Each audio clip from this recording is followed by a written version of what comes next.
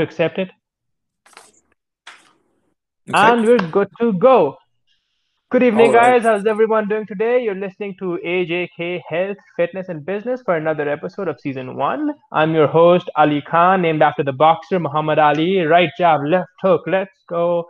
My dad's a big boxing fan. I've said this before as well. I'm going to say it again. I love boxing. So does my dad, and he named me after him. So that's an easy way to remember who I am. So listen to AJK Health, Fitness, and Business. The podcast is about three things: mental health, physical health, and success in the world of business. If you don't have the first two, you can't get the third, and you need the third as well. And when you have all three, the world becomes your oyster. I invite people from all walks of life, in particular, though, from entrepreneurship, business, and finance, because I love all of this stuff. In order to share their insights and give opinions about what they think about the world, how you can achieve your goals and dreams, and how you can start believing in yourself. So, with that brief introduction as well, who do I have today? Guys, today I have a very interesting guest with me, just like always. His name is Nolan Foster. I got in touch with him a few days ago actually, and he does the most interesting thing, which is why I got in touch and reached out. Get this, he's a cryptocurrency hedge fund manager, not just any hedge fund manager, but a cryptocurrency hedge fund manager. He actually attended the same college as me, Franklin and Marshall, and he went on to found his own company, I believe Gumbo LLC, and through that he works as a hedge fund manager. And I asked him to describe what that is as well, and it's a very interesting description of how it actually works. They have multiple funds and stuff, but I'm going to let Nolan elaborate on that in a minute. So yeah, we're going to be talking about what to expect in this episode. We're going to be talking about cryptocurrency, hedge fund management. Nolan is an entrepreneur because he founded his own company, and an investor and finance guy. So we're going to be talking about both those things and the challenges that come about when we bring them together. So working as an entrepreneur and an investor, cryptocurrency, hedge fund management, and thoughts on the markets today during COVID, and we're going to kick it off from there. So Nolan, first of all, how are you doing today? Pleased to have you on. Oh, I'm excellent today, Ali. How are you doing? I'm great, thank you. Let me say on the behalf of the listeners and myself as well, I really appreciate you taking the time out of your busy schedule. I know you recently started your company. You're a busy guy, taking the time out to talk to me and share your insights with everyone as well. So, right off the bat, can you give us a brief insight into what Gumbo LLC is? How and why did you start it? And we're gonna go from there. Who you are? Absolutely. Well, I'll tell you, Nolan Foster. I'm named after Nolan Ryan, the famous pitcher from the Mets and a few other teams. So both of our fathers seem to have had the sports memorabilia in mind when they were naming their sons. Yeah. So Gumbo LLC. I started it. Now, there's a lot of moments where I could say I really understood what I wanted to do, or exactly why I chose this industry. But I have to say the most obvious or compelling thing was I saw an interview with Jeff Bezos when he first started Amazon. And in this interview, he said that that when he started Amazon, the internet was growing at a rate of 2,300% per year. The internet, right? And so he needed to build a business that fit that model, and that was Amazon, selling things online.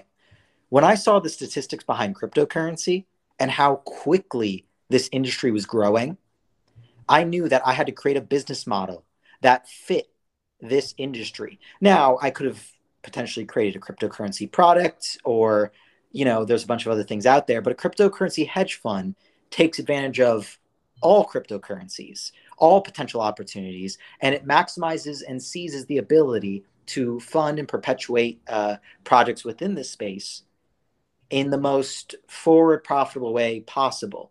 Or even if things go south, you can always take a short position. So here's the thing, right? You said you were listening to, and I think that's a great way to start and a great introduction about why you started and what the background there was, the reasoning for starting Gumbo LLC and the cryptocurrency hedge fund. Here's the question: you said you started when you heard Jeff Bezos talk about how fast internet was growing when he started Amazon, and he needed a business model to fit that description or that growth, that industry. So here's the thing, though, the counter argument to that would be that right after he started 5 or 6 years, there was the dot-com crash because there was a bubble forming, right? So you said that cryptocurrency was growing just like at even more of a staggering rate. So isn't that a sign of a bubble as well? Did you consider that? Isn't there a risk that Absolutely. go down as quickly as it goes up?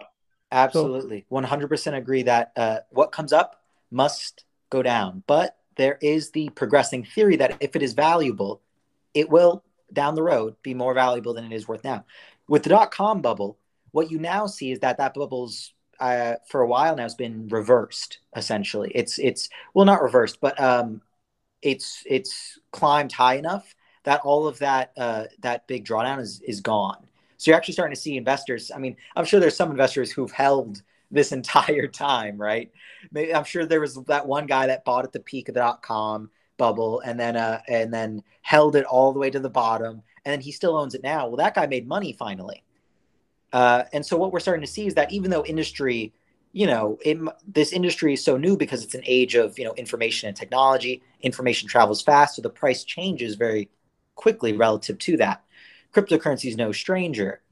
Although the industry was, and I got into the industry around 2016.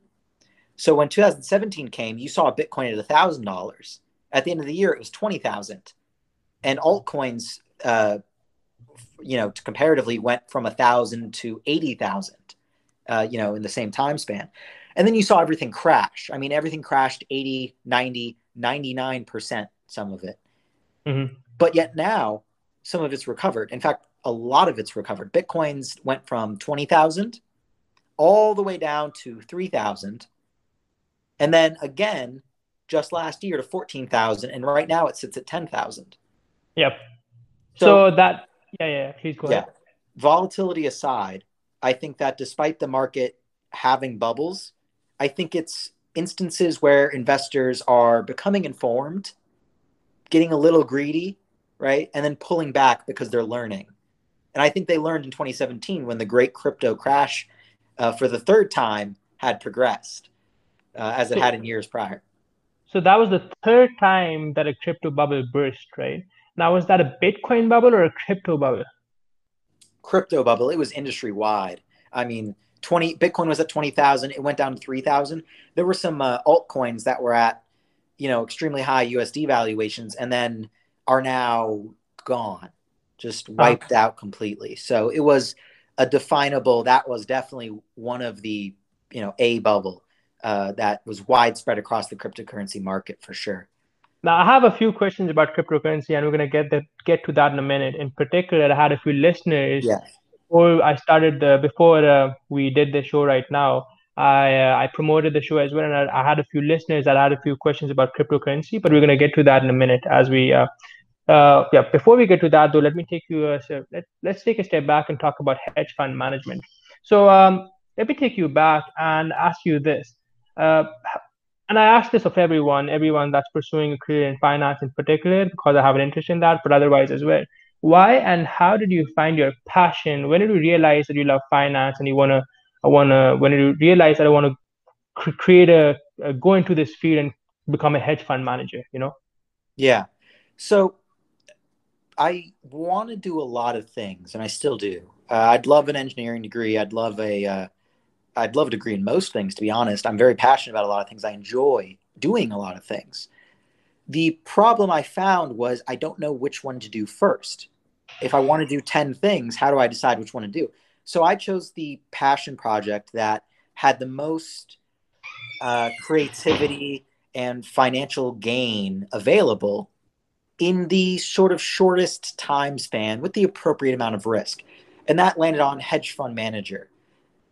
Because the wealth generated would help, if I'm successful, will hopefully, spur other businesses and other interests and allow me to, get whatever the, American dream is, my little cabin in the woods, so to speak. And the way to achieve that was not necessarily through a 40-hour-a-week job that I do until I'm 65 and then retire. I wanted to realize that dream a little bit sooner. And so I had to pick an avenue that was accessible to me, but not just accessible, profitable, and also had extreme growth. Now, I wanted to be a lawyer when I first came to F&M because, again, the legal industry actually has some pretty impressive growth metrics. It pays very well, and it's also very attainable. You go to college, and then you go to law school, and you study hard, and you have a good avenue to attain that salary that you're desiring to retire by 65. And if you're a lawyer, maybe you can retire by 50 instead. Sort of an astute profession. Mm-hmm. But what I realized was an even faster industry was finance. And so I switched from being a lawyer and I committed myself to learning the financial arts, so to speak. And I found that passion through trial and error. Trial and error. Oh my goodness. Trial and error all day long, as much as you can fail as quickly as you can and as often as you can, because it is revealing. What sort of things did you try? Exactly.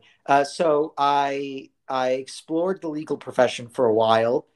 And I would, I'd take like practice LSAT tests and stuff like that.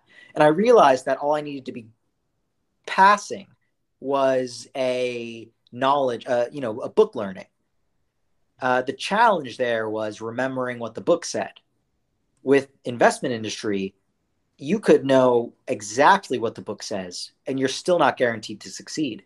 It's the only industry where effort does not correlate to success. You could, maybe you've heard of the famous example, Ali, the cat that beat the market. They had a team of stock professionals versus a cat. The stock professionals picked a portfolio of stocks and the cat randomly swatted at the screen. The cat won because it is a bit of gambling involved. So the skill doesn't have to necessarily come from what you're investing in or what you're selling.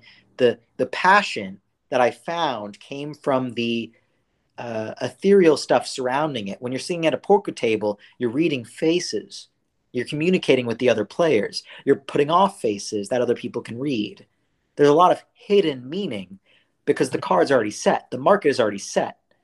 And so it's all the other stuff that I found fascinating and interesting. And there's almost a thrill that comes with trying to beat the market as well, right? You're putting that effort in, you're analyzing the statements and all of that stuff. But at the end of the day, you also have to. There's an element of risk involved that you don't see in any other profession, and the thrill that almost comes with that, in my opinion, as well, really makes you that much more hooked or interested in it. Now, I wouldn't use the word gambling per se, right? Because there's something to be said about research and analyzing the statements. Of course. Warren Buffett would just completely disagree with that statement, in my opinion, value investing. But I can see that, and I agree with that. The interest and the growth and the here's the thing, right? The sky's the limit. Every other profession there's a ceiling, but in investing and finance there it is, and you can make $16 billion, you can make 80 billion, but you can also lose everything. That's where that's what, in my opinion, gives it that flavor, Exactly. So, it is the most advanced form of interpersonal war that we have. I think gambling is a form of war. You're competing against other people for a prize. If you catch my meaning, sports are often sort of a form of war, quote unquote. Investing is just like that. It's a form of war. It's about being the smartest on the battlefield rather than just performing a function. You can be a soldier, but soldiers can perish. Even if you're a good soldier, even if your side wins, there's still a lot more that goes into it that you can't control.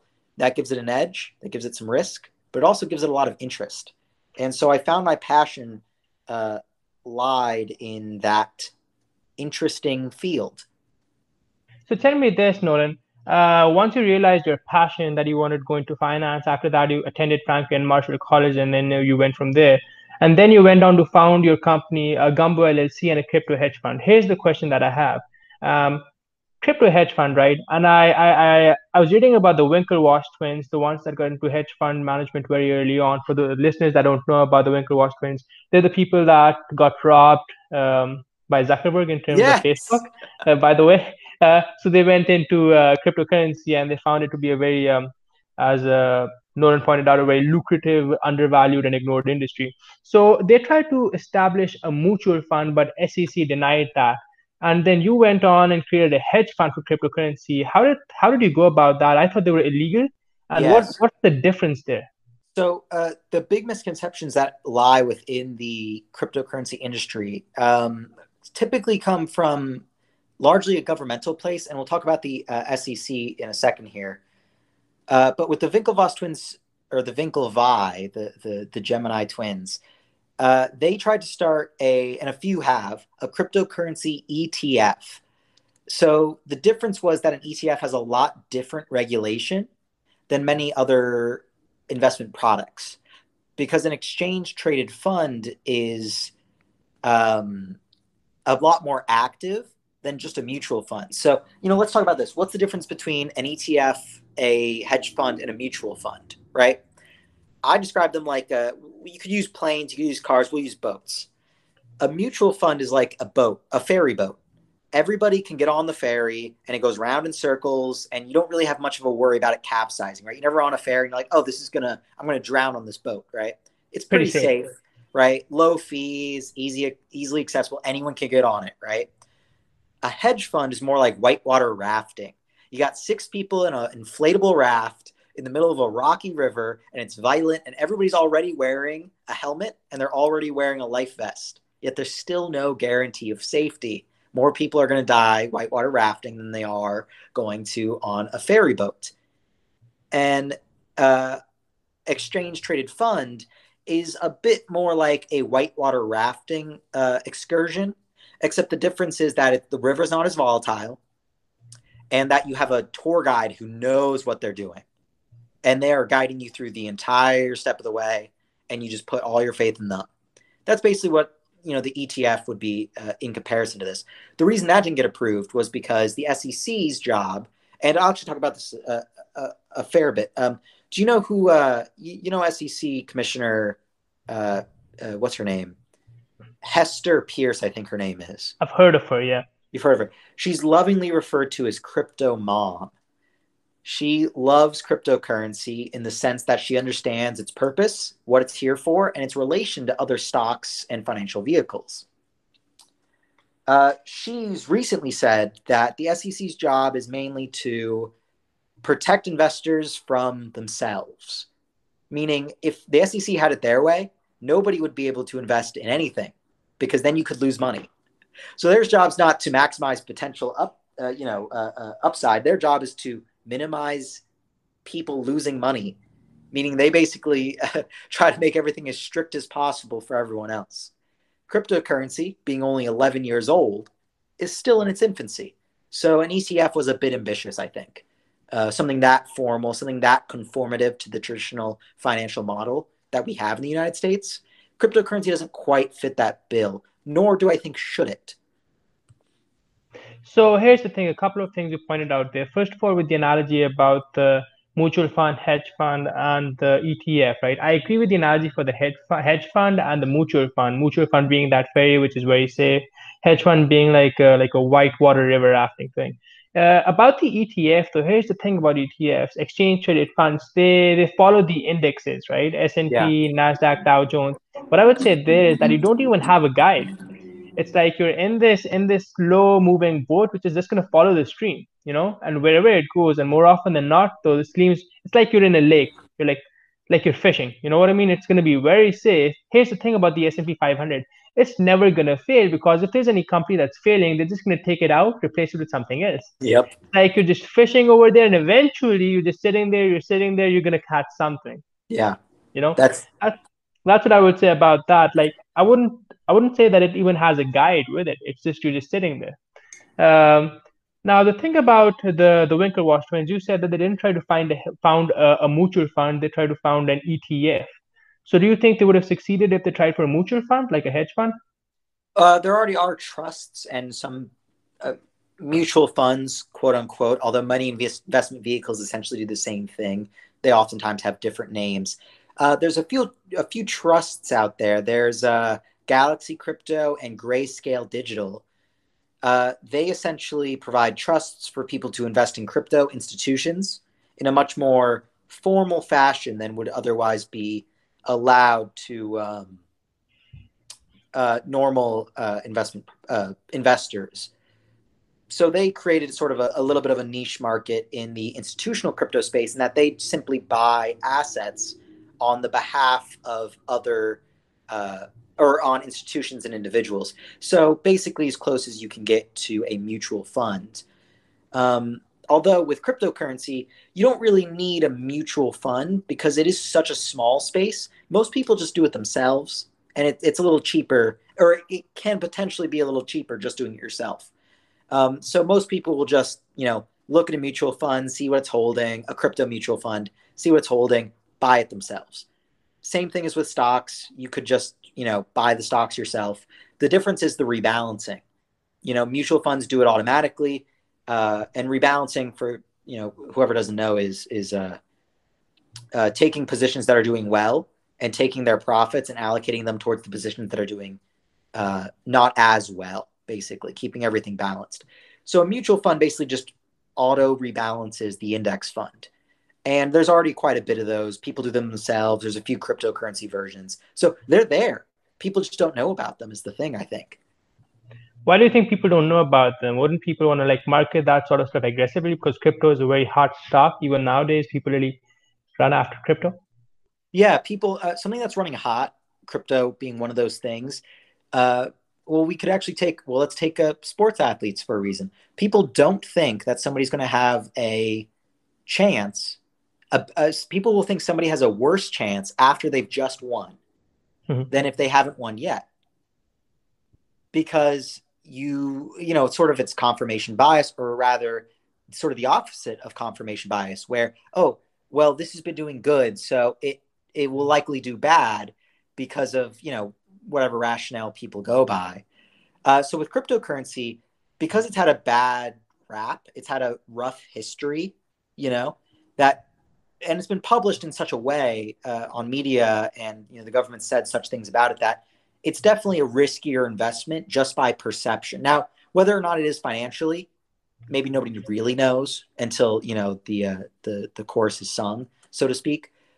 But right now, it's mainly that this has this very negative media attention, I think, that's preventing these things from being as widely known. And advertised as well, because the media doesn't latch onto them. They still talk about equities and fixed income or even commodities like gold or silver, but they might not talk about crypto as much because it's that black box, right? You don't want to open it. Yeah. It's like the Pandora's box. Yeah. You open it and everything bad comes out.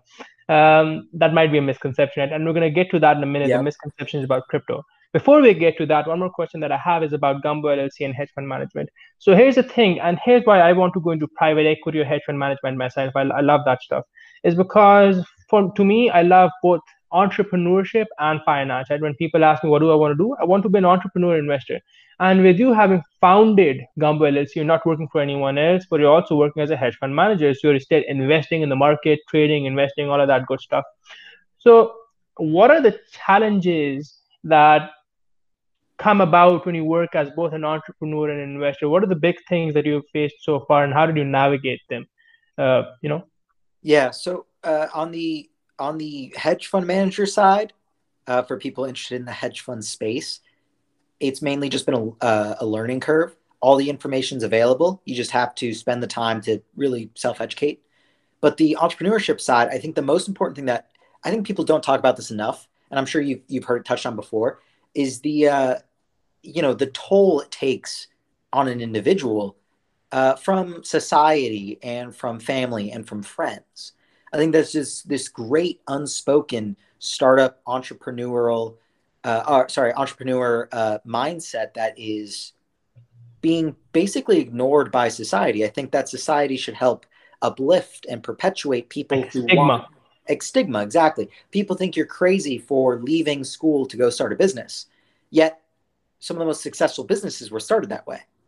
The problem is that society doesn't then support the institution of, let's, encourage entrepreneurship. Let's encourage not conforming to traditional schooling or traditional this or traditional that, and instead going for a little bit more, seeing what you can really get. And I think that the hardest part has been maintaining that I know what I'm doing throughout this whole thing. Because there's going to be a lot of doubt, a lot of people saying, doubting you, whether mainly just because you're a new business.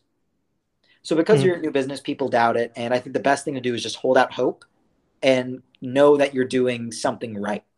Here's the thing, right? Here's the big question. Also, because you started this company early on in life, having not really spent a lot of time in the markets at a job, getting some finances so that you have something to fall back on. How do you deal with the finances? Put food on the table, buy an apartment, all of that stuff. When you're working for yourself, essentially with a startup company, people don't know about you, the revenue isn't coming in. So how do you deal with that?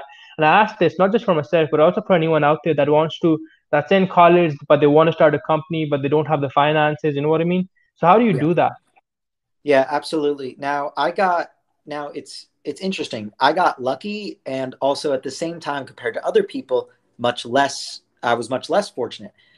So I met and I became very close with an angel investor who saw my work ethic. He saw what I was doing, and they wanted to invest.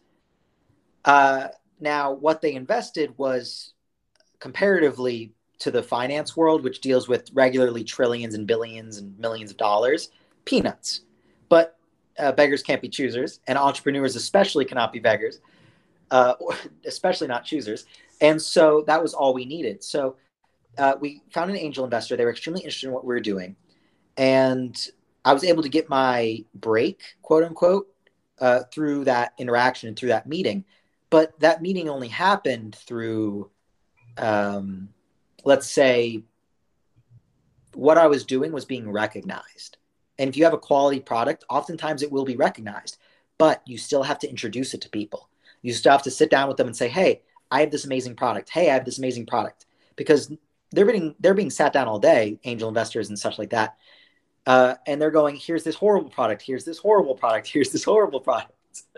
99% of the time. So to sit them down and just show them the work ethic and the drive, and the reason they want to support the business is because of you, not because the business itself. That's really what will help make a defining factor for raising these funds. The only reason I was able to really leave and start this life was because of, me making those connections. But it definitely was the work ethic and not necessarily just the product that helped perpetuate that conversation. So young entrepreneurs looking to get out there, maybe they don't like college, maybe they have an idea for business already. It's going to be their work ethic that shows through, their commitment level, how much they're able to dedicate to it, how much time and resources, that defines an investor's interest in them. Not necessarily just the product. People invest in anything. It's the person.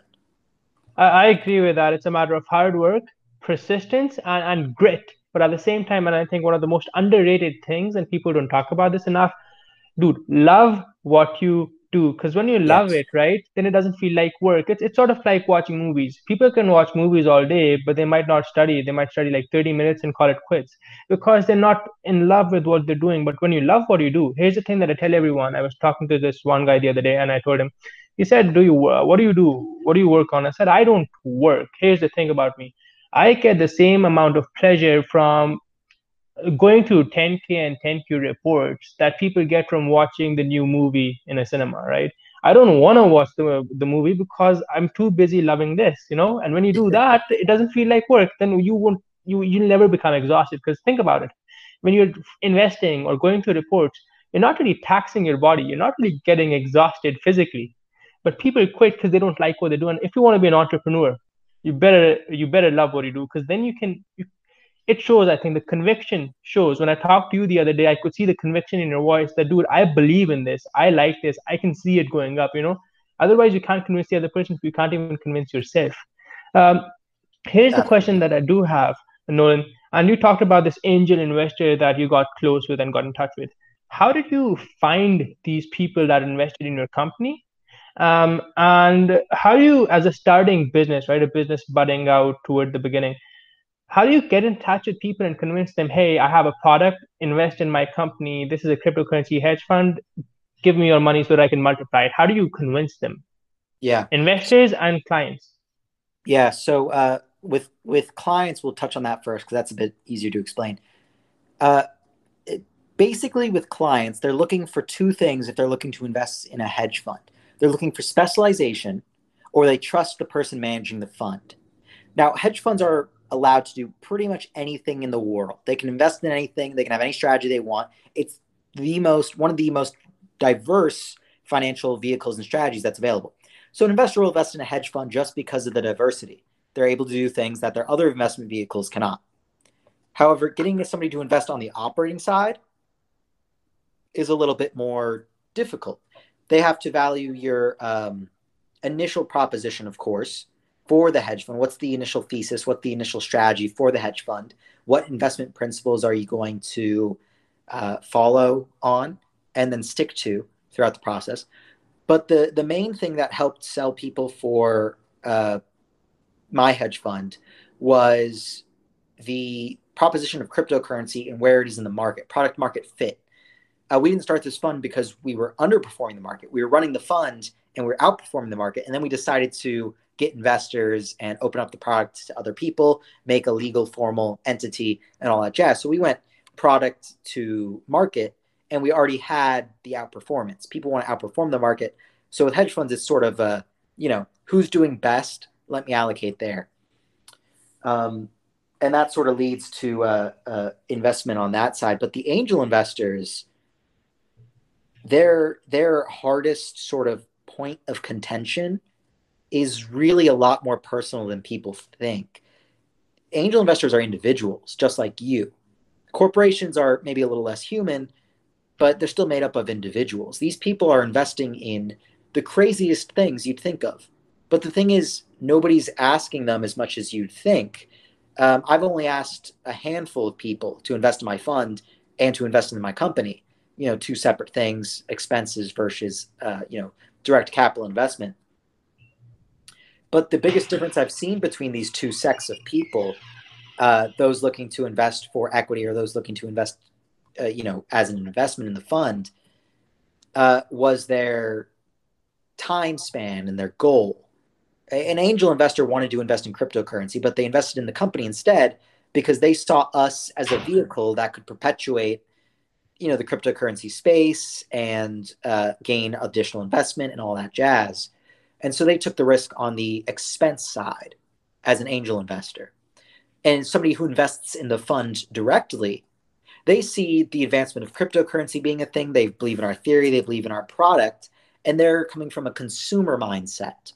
They're basically buying, like any stock, really, or any, not so much stock, so much any mutual fund. When they invest with us, we're a product they're purchasing. When somebody invests as an angel investor on the expense side, it's a long-term investment for them. So the practices and the principles are very different between viewing the two things. The best advice for getting these two people invested in you is just being as passionate as you can about what you're doing. Because again, these people don't know you. There's a million other people doing something similar to what you're doing, no matter what it is. Somebody's probably doing something similar. What makes you stand out? And all it is you. You got to be likable. You got to be personable. They got to know you and they got to trust you more than anything else. It could almost not matter what your product is or what your company is. Marketing and communication networking and communication with investors is all that's required, I think, for somebody just to start a successful business. Now, whether that business performs is up to them, but whether or not they get investors is purely a networking thing for sure, regardless of product. And in terms of investors, I think that's a great summary. One of the most important things there is that the key point is that with angel investors in particular, people tend to underestimate that personal touch that comes into it when you're trying to convince them to invest in your company, that people don't think about. They think it's all about the product and it's all about the value it's going to create, but you also have to get them to trust you. Trust in your abilities, your confidence, your competence, your grit and persistence. That personal touch can go a long way. And at the same time, you also talked about how angel investors are also thinking about it as a consumer. It's sort of like they're investing in it for the long haul, right? And while it's easier to get consumers on your side, angel investors can be trickier. Here's the question that I have then. Well, it's not easy to get consumers, especially as a budding business. I should know that better than most. But the crux there, the crux of the biscuit, the most important thing with consumers and investors is that you have to be sincere and competent and believe in the product and try to convince them of that as well. It's about who you are as a person, and because they're investing in you, not necessarily a product. They know you, they don't know your product. Exactly.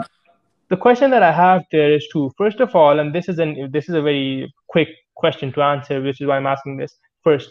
Um, for hedge funds, right? It's usually for high net worth individuals. The minimum investment at Pershing Square or Bridgewater Associates is like 500,000 to $1 million. You're also a hedge fund, a cryptocurrency hedge fund. So what's the minimum investment that you guys ask for from clients? Is it for high net worth individuals as well? Yeah, so Gumbo hedge fund, private equity hedge funds are specifically excluded to accredited investors only. Now, Hester Pierce with the SEC recently, very recently, in fact, maybe even this morning is when I first read about it, are now changing the stance, their perception of accredited investors. So for the viewers that don't know, only accredited investors can invest in probably about 50% of the financial market, right? An accredited investor defined by the Securities and Exchange Commission, the SEC, is a individual whose net worth is $1 million, and they also make at least $200,000 a year. So it's a pretty high threshold to be considered an accredited investor, meaning you have to be a millionaire to invest in a hedge fund like mine. So the problem that arises from this accredited investor status is, with the cryptocurrency community especially, is again, accessibility. You can't invest in the market if you're not rich. However, the SEC has recently changed it to information. How educated are you about the market? And then whether or not that determines whether or not you can invest in it. Again, it's sort of open to interpretation right now. They've yet to issue more clarification, which I'm sure they will have questions on soon. But this very recently, they just changed the status on that. So yes, you do have to be accredited, although that status may change soon. With cryptocurrency, and the thing that I hate about traditional finance is that you have to be accredited. Cryptocurrency, you could be anyone in the world. Now, there's a reason for being accredited investors to protect investors and all that jazz. But cryptocurrency's thing is that no matter your wealth, no matter your situation in life, you have access, as much as the richest person in the world, to this financial market. You could invest a penny in the crypto market, but you're still able to. Whereas with traditional markets, you must be a rich accredited investor already to be able to even consider investing in that market. Cryptocurrency is open to everyone. Everyone in the world with an internet connection can, get into this system. And because of that, I immediately favor the option where you make a decentralized system and you have investors that way, meaning you create a cryptocurrency. Oh, sorry. So a cryptocurrency hedge fund will often create a cryptocurrency, and then anyone in the world can just buy that cryptocurrency and subsequently invest in the hedge fund. The problem with that is we're domiciled in the USA, in Delaware. Problem with that is USA does not allow, and they're one of the only countries that does not allow non-accredited investors to invest in that sort of financial vehicle. So we're limited because we're in the USA right now. So let me get this right, and correct me if I'm wrong here. This is what I understood. And I knew this from the get-go as well. To invest in hedge funds in general or private equity, you have to be a high net worth individual, HNW, and or accredited investor. And usually being an accredited investor goes hand in hand with having a lot of money at hand, like $1 million of net worth or $200,000 a year in salaries. But they're changing that for information, but they haven't changed it yet. So what that means is that you still have to be an accredited investor to invest in these hedge funds and private equity for the most part.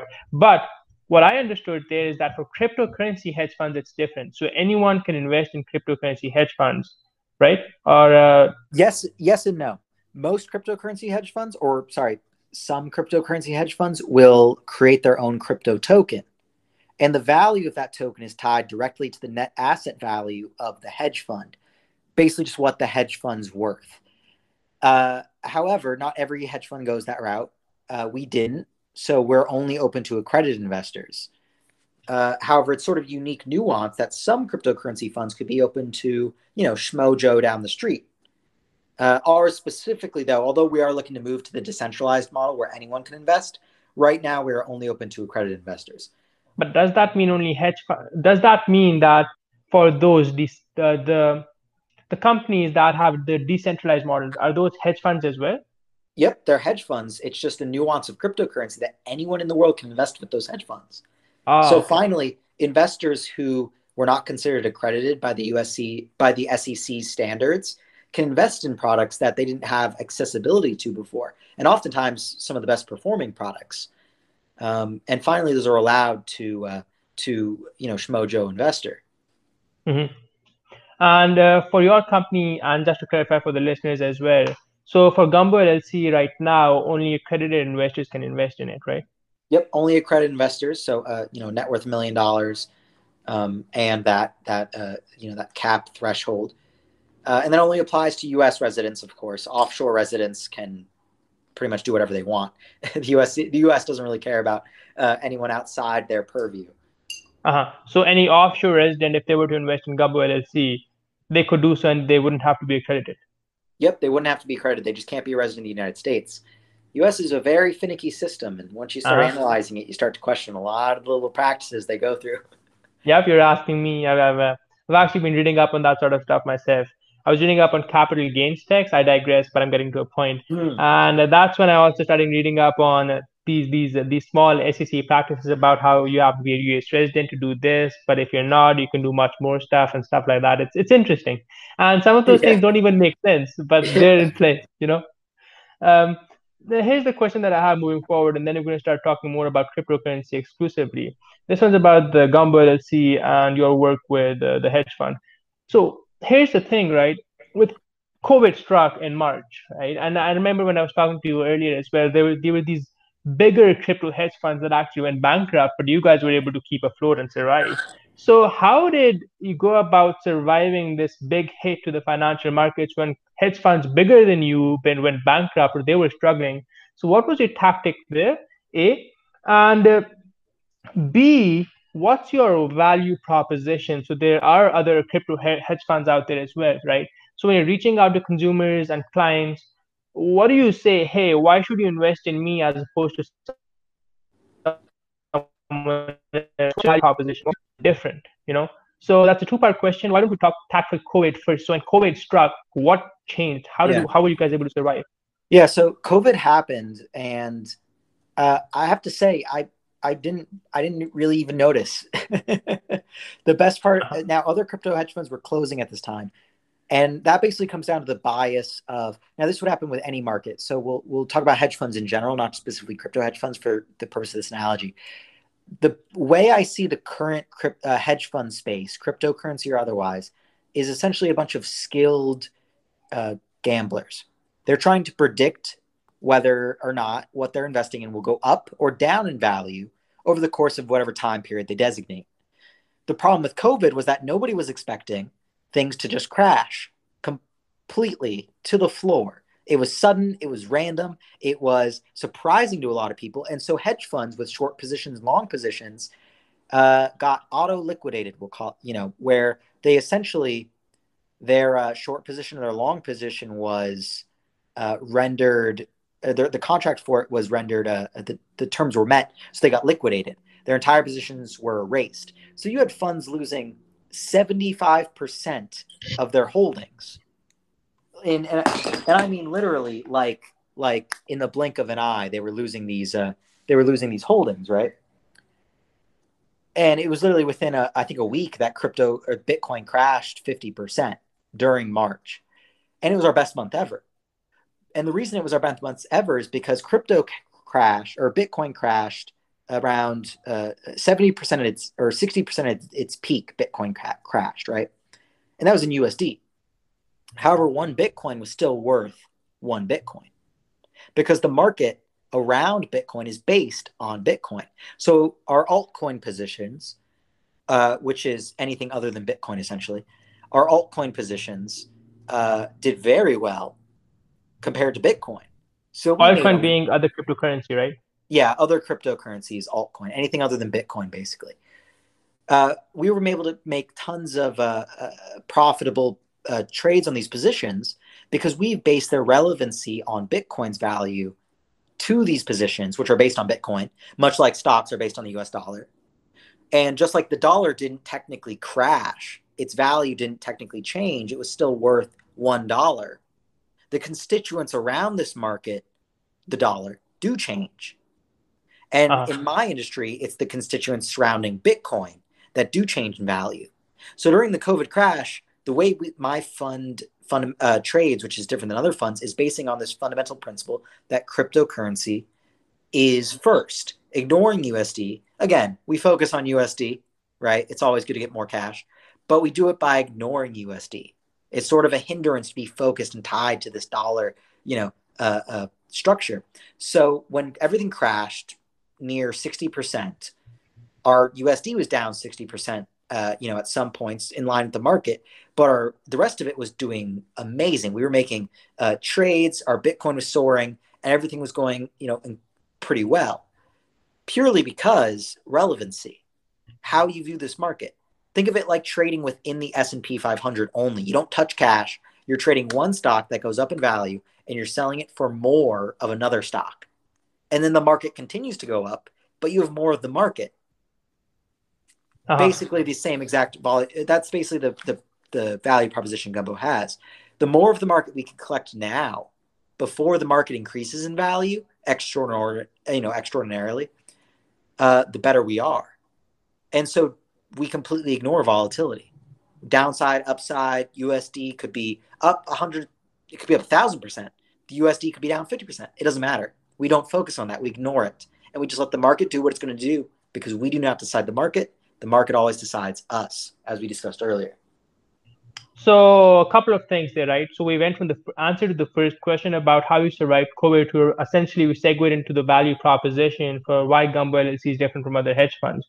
A couple of things there. So let's start with the first part, or respond to the first part about how you guys survived COVID first, to clarify to the listeners as well, because some of them might have lost track of what we're talking about there, because a lot of them also invest in equities and fixed income. So the way you guys survived COVID was that essentially you guys did even better when the crash happened instead of doing worse, because everything apart from Bitcoin was doing better. Is that right? Basically, although Bitcoin fell in value, its constituents on large did not fall as far. And so our Bitcoin holdings increased until Bitcoin itself increased in value. And as everyone has seen, the market has had an incredible recovery, all-time highs with the S&P, NASDAQ, and all that jazz. And then Bitcoin is also had a strong recovery from about 4,000 all the way up to 12,000. And even in terms of its value, in terms of the US dollar, it's gone back up from $3,000 to what, like 11,000 in the space of a few months as well. So even if you look at it from that metric, it's doing very well. Yeah, some people, we'll have investors up 300% because they invested at the right time. A week earlier or a week later, they might be up only 100%. A stark difference, purely because of the time they invested, by weeks, not by months or years, but by mere weeks. And so, COVID was a very impactful thing for the crypto industry, because investing a week earlier or later could lead to hugely different profit margins for some people. And you guys invested apparently at the right time, so you did better when COVID hit, as opposed to struggling like other firms. And then we segued into your value proposition as well. Now, this is where it got a little confusing for me as well, I'm going to be honest. So the value proposition, based on what I understood, and correct me here if I'm wrong, and for the listeners as well, is that the reason for why Gumbo LLC is different, and why it is different, is because you don't care about the US value of the Bitcoin. Am I right? Or cryptocurrency in particular? Exactly. Through ignoring the USD value of these assets, we're able to focus solely on acquiring more of the assets themselves. So again, Bitcoin, exactly. Or cryptocurrency. Exactly. So by ignoring the USD, we're able to make trades relative only to the value of these assets, relative to the asset we want most, which is Bitcoin, which we believe will go up in USD value more than other assets over the next 5-10 years.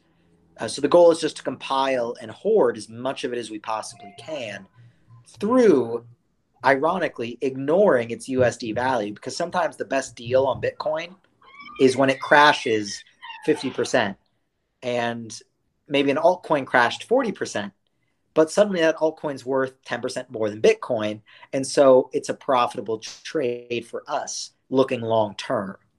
it's a very relativistic thing. It's a very visual thing for sure. And it definitely goes against fundamental and technical indicators.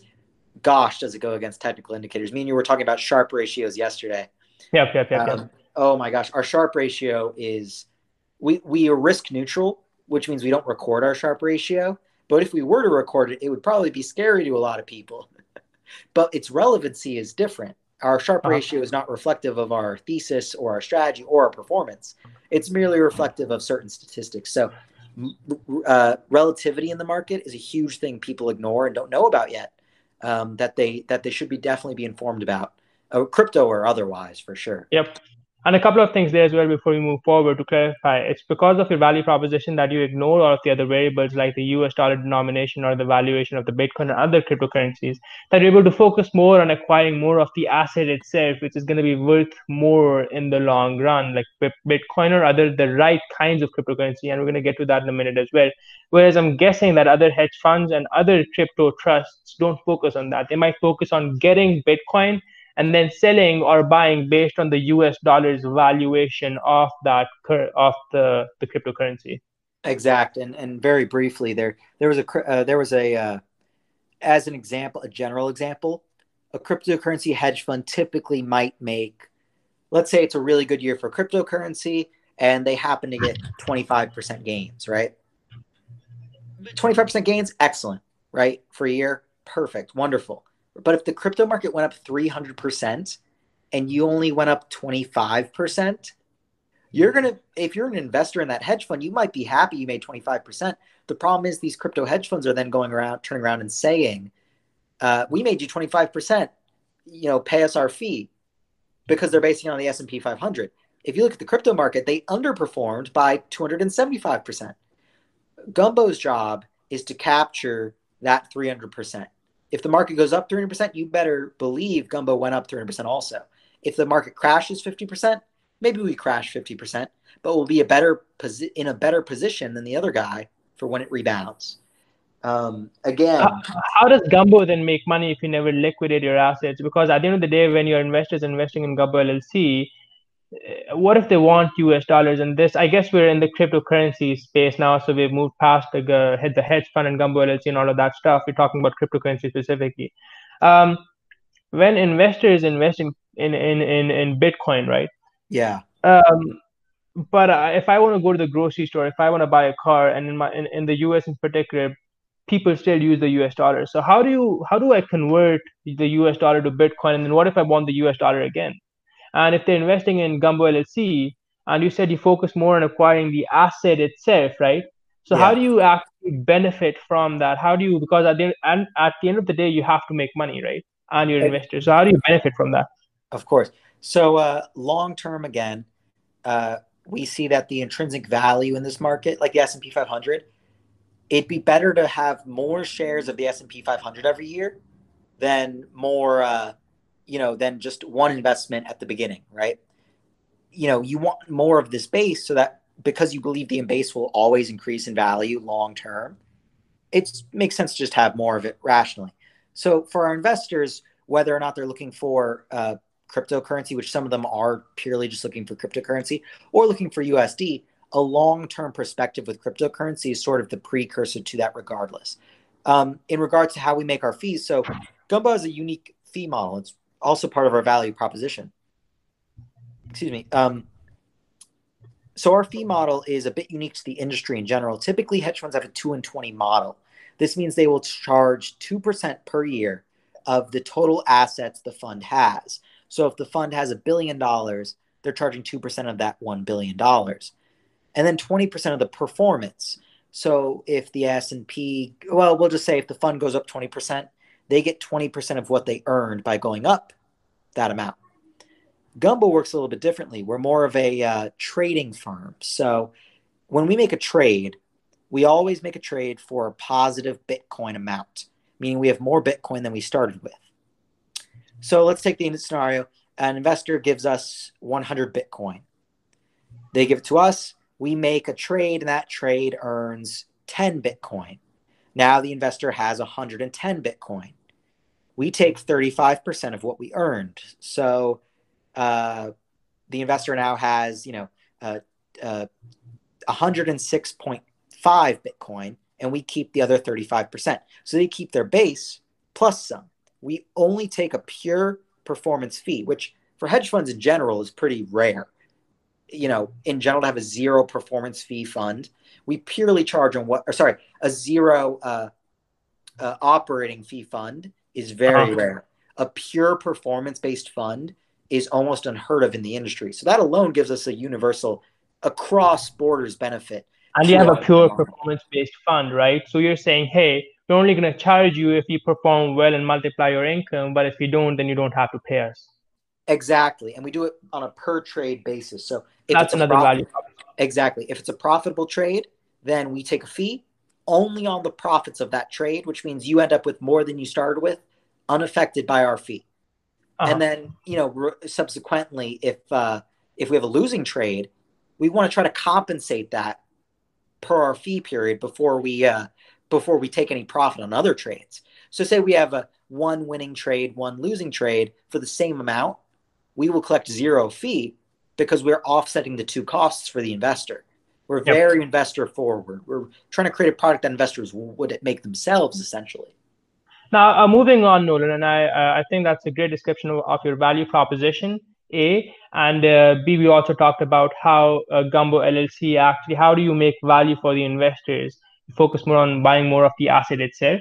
We talked about the value proposition and other stuff along those lines as well. Now, I also want to quickly touch upon some of the arguments that we get against cryptocurrency, especially from some of the greatest investors, Warren Buffett, Ray Dalio, Mark Cuban, stuff like that, and what your response as specifically even just a cryptocurrency manager would be, because I know that you completely and sincerely believe in the value that cryptocurrency brings about with itself.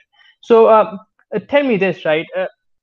One of the biggest arguments that I hear about cryptocurrency is that it doesn't meet the test of currency because there's three things. It has to be a medium of exchange, and it has to be a storehold of value. So if I'm investing in gold, that's a storehold of value. And it can't be volatile, because when it's volatile, then it's going to go up to 13,000 one day and then back down to 1,000 the other. I'm going to lose value. It's actually the same thing. So what's your argument against that? Because people say that because it doesn't meet the test of currency, it's not really a currency and you shouldn't invest in it. It's like a gamble. So what do you say to that? Yeah. So cryptocurrency's volatility is probably its number one reason why people disbar it as a as a formal currency. And I typically agree. I think the term cryptocurrency is slightly misleading. I think people misunderstand exactly what's being said because they don't have enough insight into the industry itself. So a cryptocurrency is really just something that translates a monetary value to something else. Now, whether that monetary value is meant to be USD is irrelevant. The fact that it's a cryptocurrency gives it different communication abilities. You can send it much more easily. You can receive it much more easily. Whether or not it's a digital dollar, a cryptographic dollar or Bitcoin, the difference is merely how it's transacted, not necessarily its intrinsic value. So Bitcoin itself, it's extremely cheap to transact. It's quick. It's pretty easy. And a Bitcoin can be broken down to 100 million parts. So, you can buy $1 worth of Bitcoin and then send that to somebody for basically nothing. And the way that that's a store of value is it's an incredible medium of exchange. In fact, it's probably the best medium of exchange. The problem is then its volatility. So, you can transact cheaper and quicker than $1. And so it's sort of a better form of $1. It doesn't need to be physical, but the volatility is where it then falls out of the currency model. The other two criteria, I feel it meets very well. The problem then is it's not a store of value. It's not, you invest in a Bitcoin and then suddenly tomorrow it's worth double. And then the next day it's worth half as much. Mm-hmm. And it really is that, it's that volatile. It's every other week. It's something like that. And so I think it just has to do with how early it is. I don't think Bitcoin will ever be cash.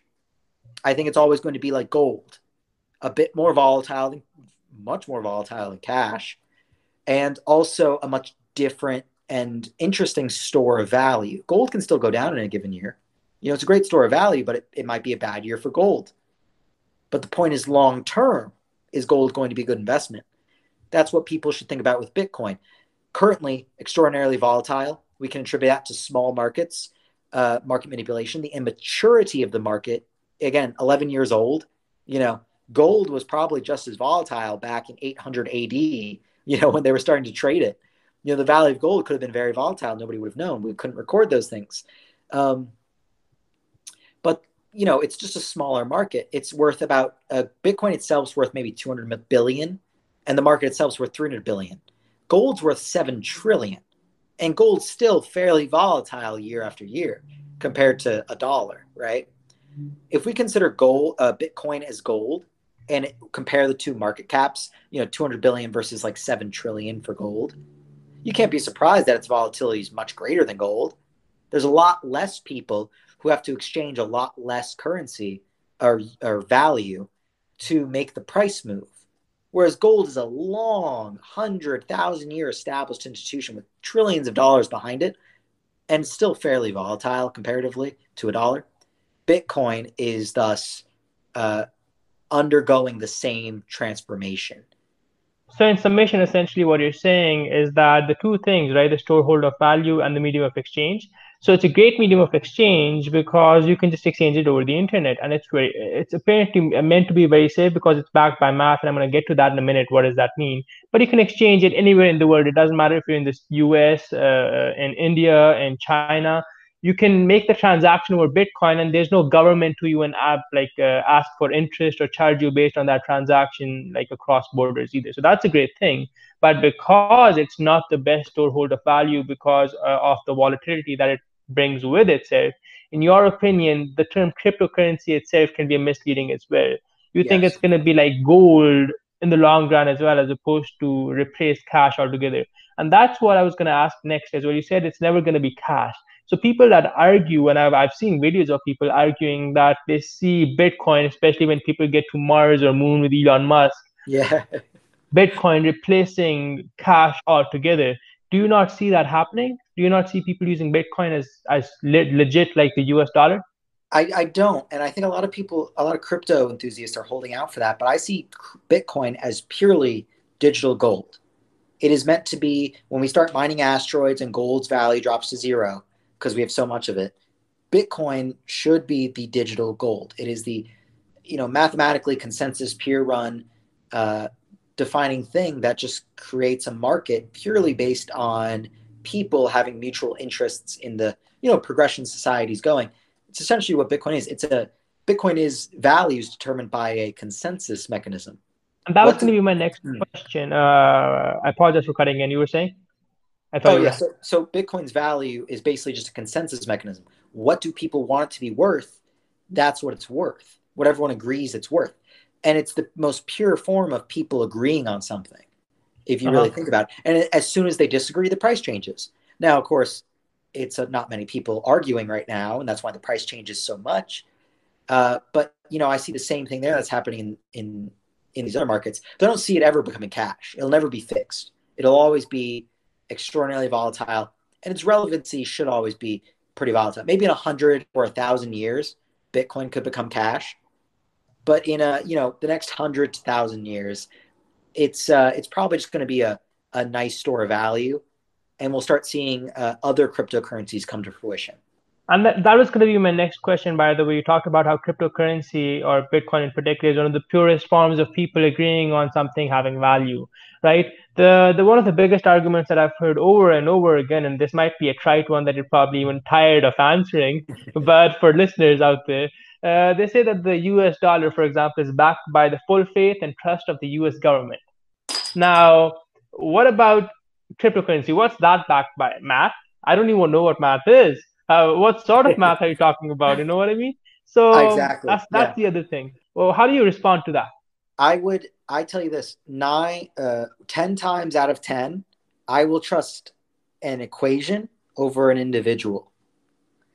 And I think most people, when they start to think about it, would agree with that. You trust a traffic light because it's timed to be green when the other one is red, right? Yeah. But in reality, although math programmed that, and you trust it a lot more, you trust a lot more than somebody standing in the middle of the intersection going, okay, let's go, and then you stop. It's sort of Bitcoin is the traffic light in this scenario. You trust it. It's telling you to go, you go. It's green light, you go. It's a red light, you stop. You trust it, right? A bank or the current financial institutions are a physical person standing there going, okay, go, stop, go, stop at an intersection. And so the argument against, Bitcoin being this sort of scary, unstable thing that's not backed by anything is a fallacy, because we back everything purely based on trust and faith. Governments aren't stable. Governments change regularly and they fail regularly. The United States is young. It is 250, 60 years old. It is extraordinarily young, and people are surprised to think that it could be ruptured because we've created so much in such a short amount of time. But what I see is a discorrelation. I see technology creating opportunities for countries and governments that wasn't there before, in the 18 and 1900s. But I don't see the governments keeping up with the technology. And governments historically fail often. They fail all the time. Egypt, after thousands of years, Egypt fell. After thousands of years, Greece fell. And the Roman gods were gone, or, the Greek gods were gone with Zeus, became a mythology. And, the Egyptian gods became a mythology because their societies collapsed. Mayan gods, Incas became mythology.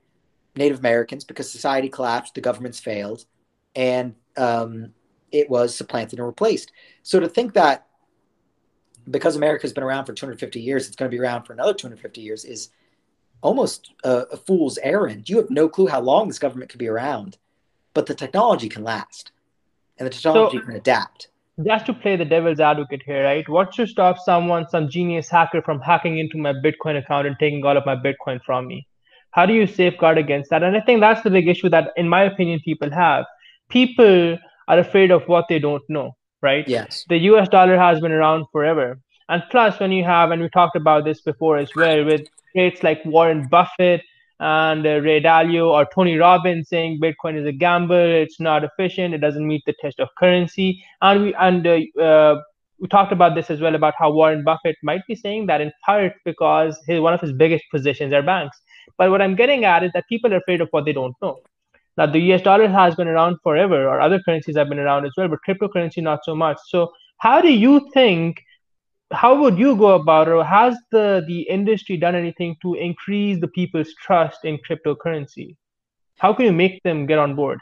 Yeah, so the biggest thing with crypto, I mean, they've come out with crypto debit cards. They've come out with all this stuff to get people to more used to cryptocurrency. But until it becomes more stable, I don't see a great route for mass adoption. Although they do have digital stable coins. So, they have cryptocurrencies, all the benefits of cryptocurrency, but the value is tied to $1 forever.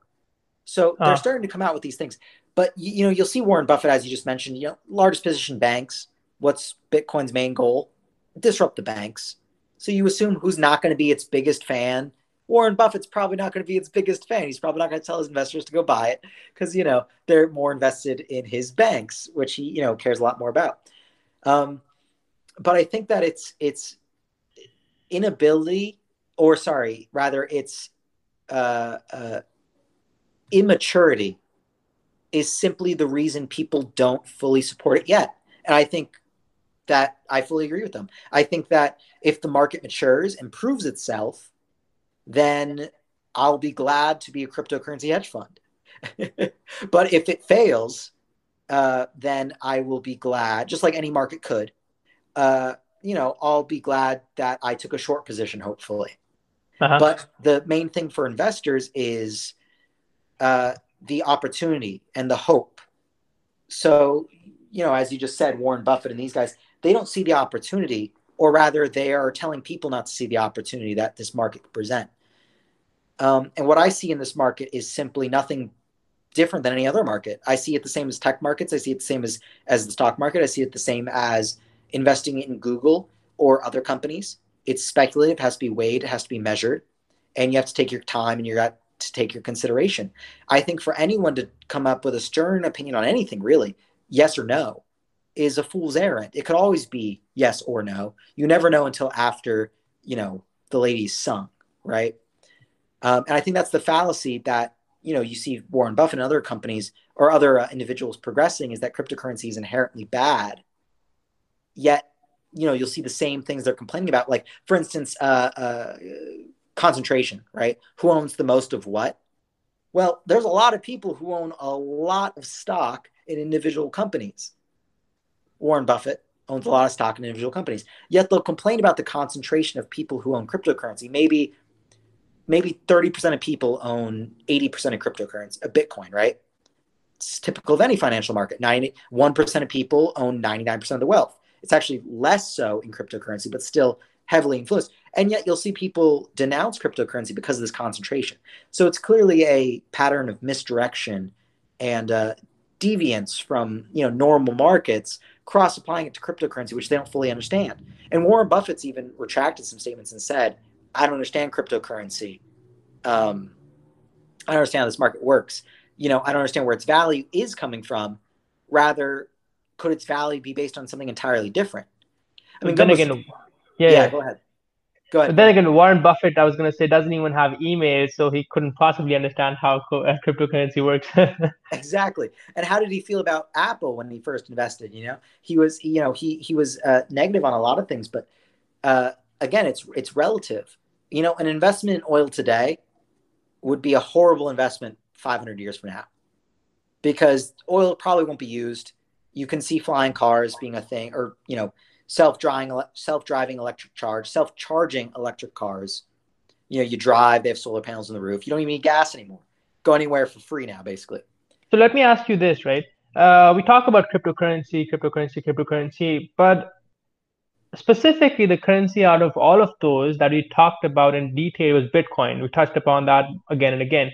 But see, there's not just Bitcoin out there. There's thousands of currencies, not even just Bitcoin or Ethereum or Libra, some of the ones that we think about like off the top of our heads, but there's thousands of them. Now, could you guide the listeners in particular as to the dangers of other cryptocurrencies? And we briefly touched upon this in our conversation. A lot of them are just frauds. They're fads. They're not really a real thing, or they've been concocted to trick investors out of their money. Yeah. So what's the danger there, and how does Gumbo LLC go about what's the word, navigating that danger with cryptocurrency?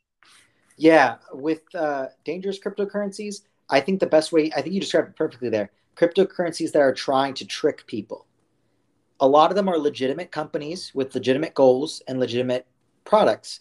The problem is they might have all that legitimacy as a front to pump up the price of their cryptocurrency, much like stock manipulation. The thing is with cryptocurrency, it's such an early days, there's so little regulation, it's very easy to pump these prices up like stock manipulation through a fake and very appealing product valuation and marketing campaign. And I think the best way to avoid these kinds of things is focus on something you're using. So Gumbo only invests in things it can use, touch, or not touch physically, but interact with very, very one-on-one, and then see the utility of these products. We only invest in things we could see utility in through trying to use it. The problem with the cryptocurrency space is so many, 90% of the cryptocurrencies out there are trying to be specialized for something that may or may not happen in the future. They're trying to fit a very niche markets with very innovative products. Sure. Some of them are straight up scams. Some of them are trying to fill markets with very niche products that sound attractive. Have you ever seen The Pursuit of Happiness with Will Smith? Yeah, absolutely. One of my favorite movies. I don't remember the name of it, but he's trying to sell that dumb machine that basically provides an X-ray machine. The X-ray machine, and it provides a slightly denser bone image at basically double the cost. So it's a luxury item that doesn't do much. The problem is most of these cryptocurrencies are that. If they work, if people give them a lot of money, they do something incredible. But at what cost they can do it and how they can actually implement it is so lost on investors that I encourage them, don't invest in 99% of the crypto market. 99% of the market, not worth investing in, not safe enough, no limitations, not enough founding structure behind it. And then 1% of the market, I'd say, yeah, go ahead. That's a good product. That's something to invest in for So, sure. right, that's one of my concerns as well, right? So here's the thing. When I look at equities, and that's what I'm focused on most of the time, equities, commodities, and fixed income, that's bonds. When you analyze them, when I go about analyzing them, I can go through the 10K report, the 10Q reports. I can look at the management analysis, the 10 years of history behind the company, and then I can gauge as to whether this is a legit company or not. I can see the news, all of that stuff. But in particular, I can go through the SEC filings that are usually tightly regulated. How can investors and how do you, as a hedge fund manager, go about analyzing cryptocurrency? Because there's no 10K or 10Q reports based on my experience or what I've heard so far, and I'm not an expert with cryptocurrency, is that there's only this thing called technical analysis for crypto. So how do you discern between what's fraudulent and not? And you just elaborate on that, but how do you analyze it? And how can listeners discern between what a legit Bitcoin, a legit cryptocurrency is and what isn't, instead of just staying away from 99% of the cryptocurrency? How can they discern between them?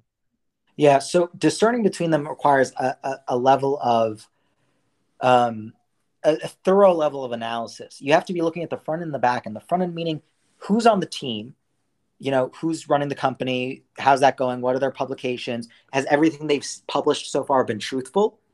And that's where the peer review comes out. They publish a white paper, typically cryptocurrency projects. The white paper outlines the technical details of it, and is that valid? Is that true? Are there any errors in the code, which is publicly available? Are there any bugs to it, et cetera, et cetera?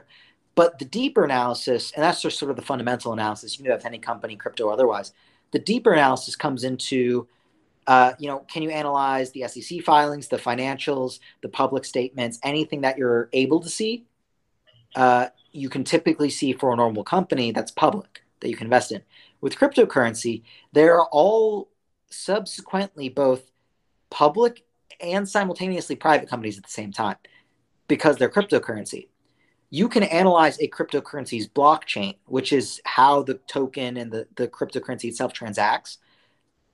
Every bit of information you could imagine is on there. How much is owned, by which addresses or which wallets own it, or individuals basically. Who owns it? How much do they own? What price do they own it at? How many people are making money on it? How many people are losing money on it? And about every little bit of technical information you can imagine that is available to cryptocurrency investors that's not available to equity investors because there's not as much transparency with equities as there is with cryptocurrencies, purely because the blockchain is public. Now, you can find this stuff through exchanges for some equities, the very specific, minute details. You can do some digging, right? With cryptocurrency, it's right then and there. You might not know who bought it, but you know how much they bought and you know what price they bought it for, which could help you indicate what price they might want to sell it for. Maybe they bought, a lot of it. So they're sort of a large, whale for the industry. And you can see that kind of very specific details. You can't see that with normal markets. And this is just through analyzing the blockchain, by the way. As the specifics of how to interact with this information, you got to look at the blockchain And really technology. quick, could you Yeah. tell the listeners what the blockchain technology is? Oh, yeah. So blockchain technology is basically digital trust. It's using math to verify holdings. So, banks say, we trust banks because they say that Joe Schmo has $1,000 and, the other Joe Schmo has $1,000. And we trust the bank to tell us that information. Bitcoin does it with math. It says that Schmo Joe 1, Schmo Joe 2 both have $1,000 and it's backed by math. So it's true. The only difference between that and a bank is that the bank has to tell you it's true and you have to trust the bank. The difference between Bitcoin and a bank is that math tells you it's true and you just have to believe that 2 plus 2 equals 2. So Yep. it's that little of an extrapolation, really. And that basically explains what blockchain is, digital trust. Yeah, and so we see this industry forming around this digital trust, basically. That you can see is in part where its value starts to come from. Now, really quick, another question that I have, and I can talk to you all day. I remember the other day when I talked to you, we talked for like an hour and a half, or even 2 hours, and I just lost track of time. Yeah, we can keep this conversation running forever. I talk about finance. We talked about finance, hedge fund management, cryptocurrency. I can talk about anything and everything, and just go from there because there's a lot to learn there. I can ask you 1,000 questions, but I do have a couple more questions, and then we're gonna call it a day. I'm gonna ask a finishing question after that, and that's about it. So for investors out there, right, for the high net worth accredited investors, they can just look no further than Gumbo LLC. Um, get in touch with Nolan Foster, the company, and then you can invest from there. So two things there. First of all, how can these accredited listeners and investors get in touch with Gumbo LLC and invest with you guys? And secondly, for people that are not accredited, that can't invest with Gumbo LLC, can they still invest in Bitcoin, and how can they do that? So for accredited investors, who is all, unfortunately, I say, all we can take at this time, they can go to www.gumbo.fund, or they can email me at nolan@gumbo.fund. And if they're interested in getting into the cryptocurrency market, for individual investors who don't have access to private financial vehicles such as Gumbo, or pretty much every other hedge fund out there, the best resource, I would say, would just be to Google. Google cryptocurrency information, Google cryptocurrency facts, Google the technology, go to white papers, I believe it's called. I don't know if it's whitepapers.com or what, but Google cryptocurrency white papers and read the first publication that that company has ever produced on what they're going to be offering, the technology, and understand the market behind these things. Largely, I say, for somebody not as well versed, just invest in Bitcoin. Don't look at anything else. And Leave how that can up they to invest? How can they invest? how Coinbase? they Any can. other resource? Coinbase, I have to be honest, I prefer Bittrex. I say go to Bittrex. Ignore Coinbase. Their fees are extraordinary. They charge over 1% sometimes. Bittrex, you'll get charged 0.25% per purchase or trade, which is industry average. Actually, it's 0.2% now. Industry average, much less. That very small exchange fee for purchasing an asset. I say just buy Bitcoin. Don't even buy the top 10 cryptocurrencies, because again, inflated prices, it's a volatile market. You want to be safe? I say Bitcoin's a good bet. Don't buy anything other than that. Again, it's just a opinion even on Bitcoin. But I will say, don't buy the top 10 cryptocurrencies. Don't buy what anyone's telling you to buy, because you can never trust anyone, because they have a vested interest in somebody purchasing their unique stock or anything like that. But if you want to get in the crypto space, Bitcoin only. Ignore everything else until you can learn about it. But Bitcoin is a great and accredited way to get into this industry. You even have Harvard or Yale looking into these assets and actually investing in them, because they see the intrinsic value. The SEC is not against Bitcoin; they're just unsure about it, which is a lot more than some people can say. And other governments are actually in favor of cryptocurrency. Russia is very friendly to cryptocurrency. China loves it. And so, Bitcoin in general is a pretty good investment to start reflecting the philosophy that the new cryptocurrency age is hoping to bring in. And the last question that I have before we get to the finisher, which is the last question that I ask my listeners, where we get insight into their outlook on life and stuff, and then we're going to call it a day, is future of cryptocurrency and volatility, or actually future of cryptocurrency. Where do you see it going?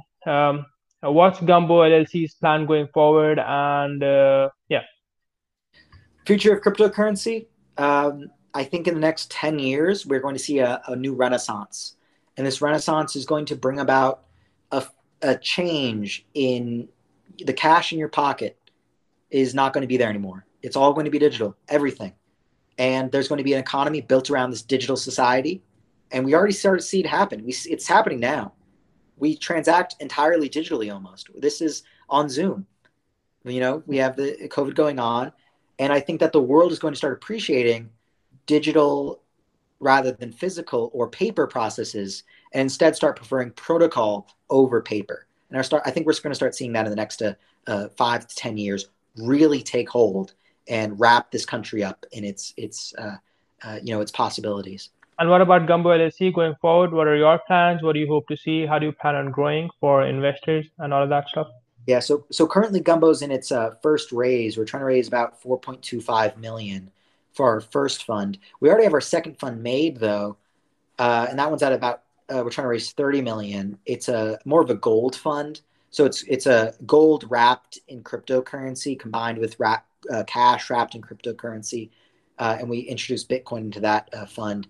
So that's coming out soon. So hopefully that will just continue to see Gumbo as a defining research and voice in the crypto space, one that can be trusted and appreciated as a very practical voice in the space. We're not touting that it's going to be, go to $1 million tomorrow.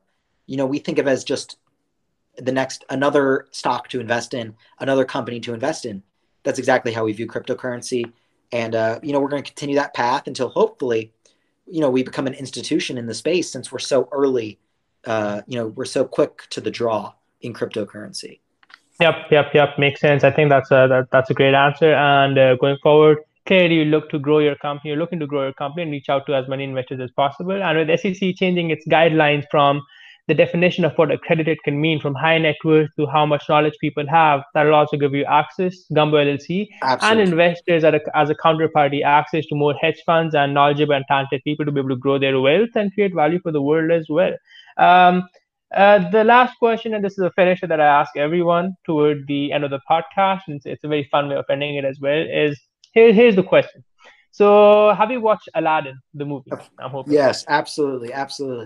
So here's the question, right? You're Aladdin. All of a sudden, you go into this world with genies and stuff, and you're Aladdin. And you found the magic lamp, and the genie pops out. Now, he says he can't grant you just any wish, and this is the twist, right? But he can give you a skill, a quality, right? Some knowledge, anything, in particular a skill. What one skill would you ask that genie that you believe would then allow you to achieve the most fulfilling life possible? I think it's a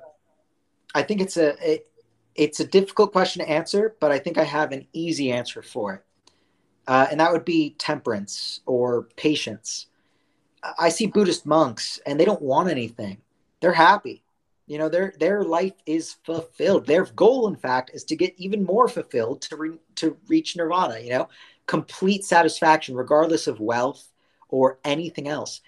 And I think the best skill in the world, and entrepreneurs will know this more than anyone, the best and the worst thing in the world is to want everything in the world. Entrepreneurs want everything in the world.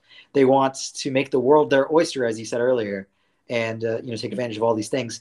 So I would wish that that wasn't maybe a requirement of my my mindset, is to want whatever the world has to offer, and to be a bit more temperate and patient, and not want so much, and maybe just focus on what I have. And I think a lot of people will benefit from that skill, just being patient.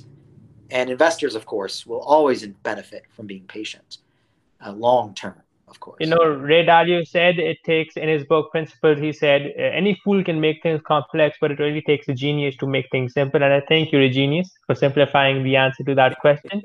And I agree with that. The only thing I would add on top of that is to not just want everything from the world, but to give everything to it, create value for it, change lives, make an impact. And the greater the impact is, and for that you have to be patient, right? As an entrepreneur, you're going to have setbacks and failures. Exactly. But the greater that impact is, and if you're tempered about it and calm and patient, all good things come in due time, you're going to become even more successful and change the world like Elon Musk, Warren Buffett, Jeff Bezos.